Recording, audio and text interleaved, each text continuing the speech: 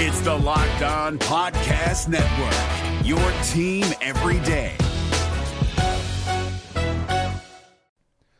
The Locked On NBA Fantasy Minute is presented by PrizePicks. PrizePicks is the most fun you can have playing daily fantasy basketball and winning up to 25 times your money. Go to prizepicks.com/LockedOnNBA and use the code LockedOnNBA for a first deposit match up to $100. We are very much in the thick of the fantasy basketball playoffs. You might be starting it this week. You might be already in it. It might be a week away. And at this point of the year, with only 5 weeks left in the entire regular season, playing the schedule is the most important thing. So this week, the Minnesota Timberwolves and the Los Angeles Lakers play 2 games only. So any fringe players you have from those teams, even guys, yes, like Kyle Anderson replacing Karl Anthony Towns, that's not worth it with 2 games on. You need to be stacking extra games, and you need to be looking at the teams with 4 games. You need to be looking at teams with games early in the week and then switching them out for teams with more games later in the week. Get more games in, play the schedule, be cutthroat with injuries, and get players in to get yourself success for fantasy basketball. Jackson Gatlin here, host of the Monday edition Locked On NBA podcast. Every Monday, I cover the 3 biggest stories in the NBA with the local experts from Locked On. It's an awesome recap of the weekend of the NBA and a look at what's ahead. Mark your calendars on Monday to join me for Locked On NBA podcast, available on YouTube and wherever you get your podcasts. Coming up, the sleepy start for the Brooklyn Nets on trade deadline day finally wakes up with a somewhat surprising partnership between the Toronto Raptors and the Brooklyn Nets. We break down the Spencer Dinwiddie for Dennis Schroder trade coming up next.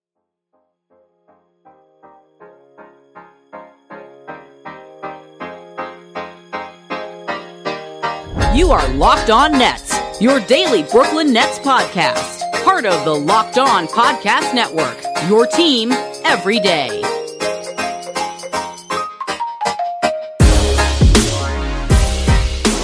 Brooklyn, yo. Welcome into the Locked On Nets podcast, your team every single day right here on the Locked On Podcast Network. I'm Adam Armbrecht, bringing you the first big trade line deadline update for the Brooklyn Nets. I said at the top, this was a day where, frustratingly for Brooklyn Nets fans, not a lot of noise around the Brooklyn Nets, getting indications around the league that while there were a lot of role player moves getting made, the price points were lower than they were a year ago. So now you think about whether or not Sean Marks is willing to sell low, quote unquote, on a Royce O'Neal, on a Dorian Finney-Smith. We'll get to those guys as we move through this deadline, and you can find us live at 2 p.m. over on YouTube, covering all the way up to the deadline at 3 p.m. today on YouTube.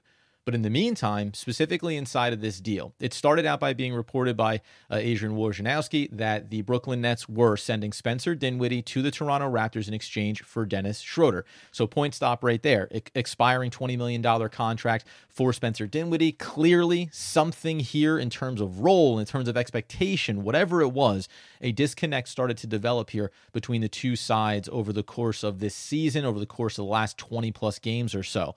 So they make this move. Now they're swapping out one 30-year-old for another. They are also swapping out a 30-year-old on an expiring deal in Spencer Dinwiddie for a 30-year-old that has a $13 million cap hit going into next season. So they have picked up future money, something that was reported the Nets wanted to avoid doing. This could potentially be the first step of a multi-step process. We also then got the follow-up from Woj, which threw in Thaddeus Young, familiar. Brooklyn Nets face Thad Young. Now he's making $8 million going to next season. So we talk about the dollar amounts here, right? And matching those figures up. 35 years old. Who knows if he's going to be here, right? Could this be buyout situations for Thaddeus Young? Could they make a secondary move off of it? Maybe. We'll wait and see when that starts to come out here, and other moves that could get made for the Brooklyn Nets ahead of the deadline. Now, the other part of this then is, what is the impact on the roster? Let's step away from Thaddeus Young and assume that he's not necessarily going to be here, or that if he is, it's predicated on another player, a Dorian Finney-Smith, a Royce O'Neal being moved, and just creating some space, at least on the bench, for this player to exist. Dennis Schroder, if we look inside the Nets roster, the goal here is, at least from our standpoint and many fans' standpoint, is that whether Jacques Vaughn, the Brooklyn Nets, were hesitant to put Cam Thomas into the starting lineup, he got in there. Through injuries and otherwise, he made it. And we've seen him play well off of Ben Simmons. We've seen his chemistry with Nicholas Claxton start to develop. We've seen his court vision, career high the other night, 8 assists for Cam Thomas. So things are developing for him. We believe he should and likely will, fingers crossed, remain in the starting lineup. So if the backcourt is the tandem of Ben Simmons and Cam Thomas, and then you have Mikal Bridges, and then you have Cameron Johnson, when healthy, up and down with him a little bit, and then you talk about either Claxton, right? We don't know fully. Dorian Finney-Smith, Royce O'Neal, are these guys all still here? But if that's the way it's going to look, then you have to look at it as can Dennis Schroder live as the primary point guard in the second unit? This would be kind of a balancing, right? Expectations as far as where they stood coming in to the season with Spencer Dinwiddie and why there's a frustration there, and now expectations when you bring a player over through trade. This is a good thing. Over 6 assists this season for Dennis Schroder on the year. So you have a true facilitator, also a better pure scorer here, right? This is not, as I misspoke the name, Dennis Smith Jr., who is a tenacious backcourt defender, who is a great table setter for others, but isn't necessarily an offensive weapon that you can rely on. Dennis Smith Jr. here has been good for the Brooklyn Nets, but also is living on a 1-year deal, right? So we'll get to that piece of this as well. In 51 games for Dennis Schroder with the Toronto Raptors, averaged over 30 minutes, 44% from the field, 35% from deep, right? Good at the line as well here. And then I mentioned just over 6.1 assists per game this season, turning the ball over just 1.5 times per contest as well. So, and he's giving you 13, 14 points a night, right? So a little more offensively minded second unit point guard. That really matters here. Ball handling matters for this team.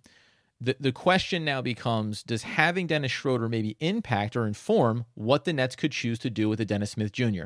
We mentioned how this deadline has not been robust in terms of the price points. Role players are going for far less. So the the impression that the Nets had set a high benchmark for Dorian Finney-Smith, 2 first rounds, the equivalent of 2 first-round picks. Okay, great. You can set that benchmark, but nobody was going to give that already. Now you go even a layer deeper as the costs are lower and lower.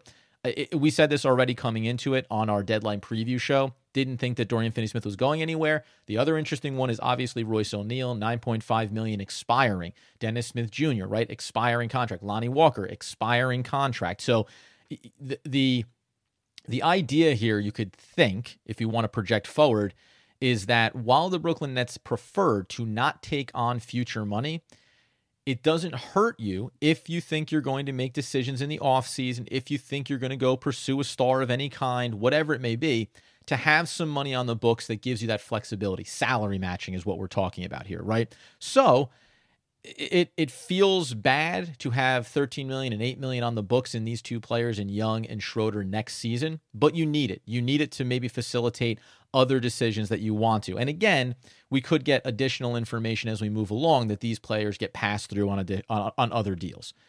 That being the case, from a short-term reconstruction, I like having Dennis Schroder as the second unit point guard. Gives you some scoring pop, does not give you any more size. The Nets are a thin team, a small team, and they're going to stay exactly that way, bringing in Schroder. But you do at least give yourself a little more offensive pop, and whether or not we've seen it in Ben Simmons' return, the late game sequences, who can be on or off the court, making sure that you have scoring value. We've seen the Nets fade in a lot of fourth quarters in recent weeks. So you give yourself an experienced player who's played on championship level teams, right? So I don't mind this move in the short term. I don't mind this move in kind of resetting the hierarchy of your team. Now it's just about maybe making this secondary move, getting Royce O'Neal cleared out of here, letting Jalen Wilson become a part of this rotation, and then moving into the back end of this season, right? We can debate about what we think they should be doing, obviously, but that's okay. Right? We can live in the world where these are the margin moves they're going to make and just be happy that Sean Marks and the Nets were active in some form or fashion, because Spencer Dinwiddie, for everything that he was for 27 games a year ago and everything that he was in the infancy of the start of this season, it just hasn't been the same. And the team hasn't asked the same things of him. So at a certain point, you're just not getting the same value that you once thought you were going back to last year's deadline. That is the breaking news update for the Brooklyn Nets. First trade done. Spencer Dinwiddie to the Toronto Raptors in exchange for Dennis Schroder and Thaddeus Young, both who have $8 million and $13 million cap hits going into next season. We will be live on YouTube at 2 p.m. breaking down all of the latest news for the Brooklyn Nets and around the NBA at large. Join us there, myself and Doug Norrie. And of course, until next time, we'll be back again talking all things Brooklyn Nets basketball.